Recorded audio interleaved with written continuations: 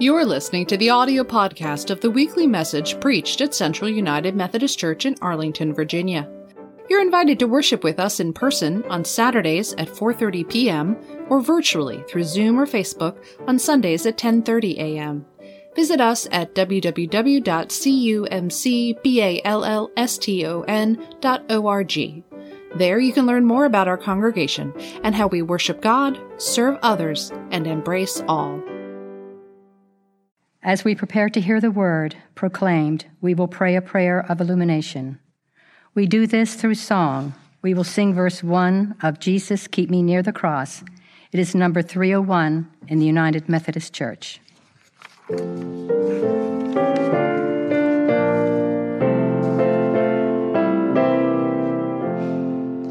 Jesus, keep me near the cross, there a precious fountain, free to all a healing stream, flows from Calvary's mountain. In the cross, be my glory ever, till my raptured soul shall find rest beyond the river.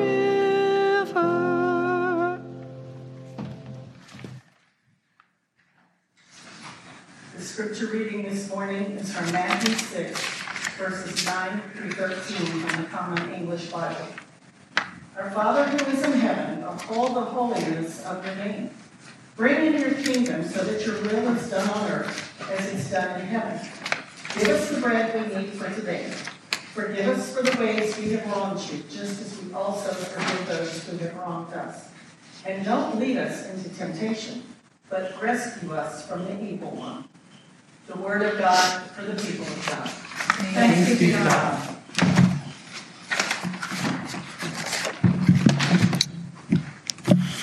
I invite you to take a moment to pray with me and for me. Let us pray. Holy God, Lord, in the stillness of these next few moments, allow us to experience you in a new way. Speak to our hearts, open our minds, so that we may see the word in action this day. Amen. So I'm sharing with you the Lord's Prayer. And I'm not here every week, so if you remember, I was here and I did the first part about our Father, and then I talked about hallowed be thy name. And so now we're at thy kingdom come. And so I've been thinking about kingdom, and I think what we expect from life is often what we get. Now, there's a scene from Winnie the Pooh. I love Winnie the Pooh. And Pooh and Piglet are taking an evening walk. And for a long time, they're walking in companionable silence. And finally, Piglet breaks the silence. And he says, when you wake up in the morning, Pooh, what's the first thing you say to yourself? What's for breakfast? Answered Pooh. And what do you say, Piglet? I say, I wonder what exciting thing is going to happen today. Now, as I thought about the Lord's Prayer and as a teaching tool for us and the exciting thing that the disciples were asking Jesus, please teach us to pray, I thought about Pooh and Piglet. Why? Well, because you see, it's been my experience that when we come to prayer, we are usually thinking about breakfast, when God is wanting us to think about doing exciting things in the world. You know, we have a tendency to pray and to skip over the very first few tasks. Hallowed be thy name, thy kingdom come, thy will be done. And then we hurry to the give me the bread section. But when we do this, we're not only ignoring Jesus' invitation and his instruction, but it makes us hurry past the exciting work that God is doing in our world. So what we get in prayer, much like what we get in life, is often shaped by what we are looking for, by what we are asking for, but what we are expecting God to do. I want you to think about the last prayer that you prayed. Did you remember to thank God for all the blessings that you've been given? Did you take time to listen to God? Often when we pray, we tend to pray for the things that we want or that we need without giving it too much thought. I mean, let's be honest. Aren't our prayers usually a list of wants? When we pray, we are asking for what we want or for what God wants? Sure, we have a list of requests, but are they heartfelt? Our God is a God that can make all things possible. And I think we're often content to ask for less. We typically say our prayers as casually as we'd order a burger at a drive-thru. I'll have one solved problem and 2 blessings. Cut the hassles, please.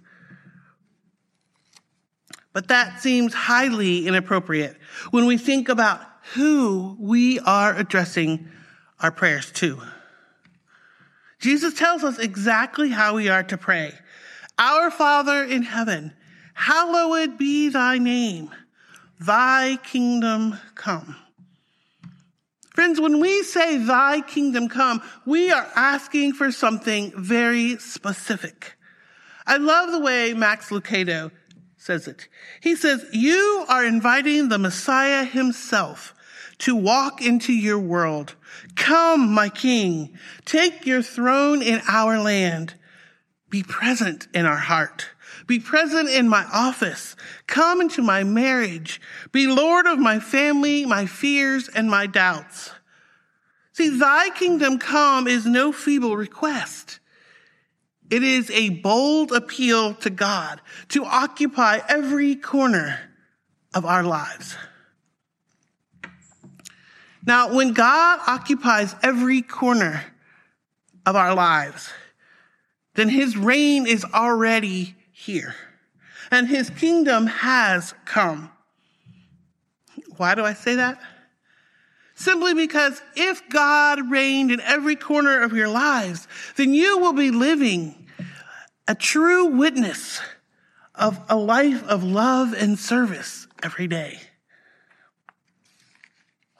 When we talk about God's kingdom, we usually think of heaven, about the future, as I mentioned with the children, a time after our earthly life is over. Yet in the Lord's Prayer, one of the things that we pray for is that his kingdom comes on earth as it is in heaven. So we are talking about now, the present. We are talking about our lives right here, this instant, here on earth.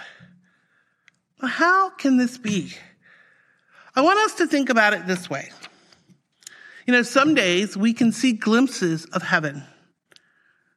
When you witness a random act of kindness, when you witness someone helping a stranger cross the street, or stopping to touch the arm of an elderly person who might just need some human touch. Sometimes it could be as simple as a smile or a wave in hectic traffic. Random acts of kindness. I think when we're able to see the world through the eyes of a child, we can truly witness heaven on earth, because they see life a bit differently, don't they? Well, Robert Fulghum is one of my favorite authors. You might know that he wrote the best-selling book, All I Ever Really Needed to Know, I Learned in Kindergarten.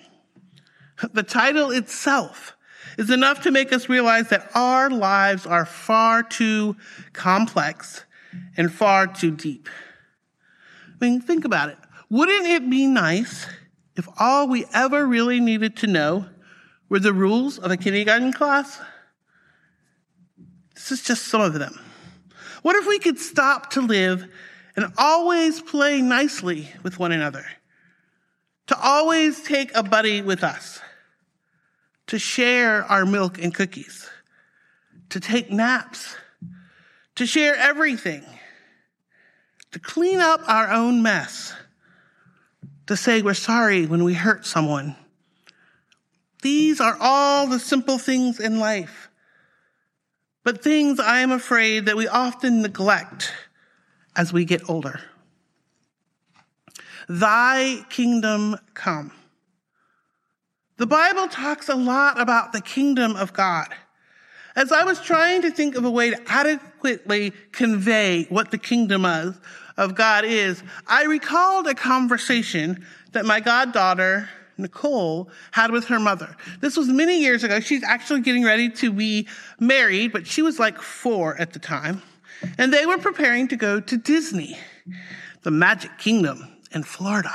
And her mom was trying to describe to her what exactly Disney was. And so she told Nicole, much like I told the children, that it was better than she could ever imagine. And Nicole, with her little brown eyes, closed them, and then she popped them open and she responded, like heaven? When you really think about it, the kingdom of God could be described as a magic kingdom because we have children there that are awed at every turn. And magic just seems to happen, and a cross word is rarely spoken. There's joy and happiness and laughter, and there's this fullness of life. The kingdom of God would be much like that, except instead of us having to go to it, it will come to us. There will be no worries about crime or hate, no worries about money and power. The kingdom of God will be filled with happiness and joy and love. Think about that. For years, children have loved to go to the Magic Kingdom because they like to dance around and skip and run to Mickey Mouse or to Cinderella or to Donald Duck. There's this excitement in every moment. I mean, honestly, even an adult likes that kind of atmosphere. There's just something about being in the Magic Kingdom that makes your child faith come alive. In the kingdom of God, we will be able to skip and run around to the angel Gabriel, to Peter, to David, to Paul, and mostly we would get to go and sit in the lap of Jesus. The entire atmosphere will be filled with peace and joy and worship. So when we pray, thy kingdom come, we are asking God to bring about that sort of atmosphere here on earth. But you know what? We can't just ask for it. We have a responsibility. Sometimes we forget that we have a responsibility. We have to do something about it. We have to be willing to take a step of faith and let God's kingdom loose. Share those random acts of kindness. Share the love. It's like Winnie the Pooh who first thinks of breakfast. Too often we are thinking French toast when God is thinking it is time to change the world. We are praying for the arrival of breakfast when God wants us to pray for the arrival of the King. But we will get to breakfast soon enough. Give us this day our daily bread. But until then, we are reminded of much bigger things. His name and his kingdom. A reminder to praise God for who he is. Are you a breakfast prayer?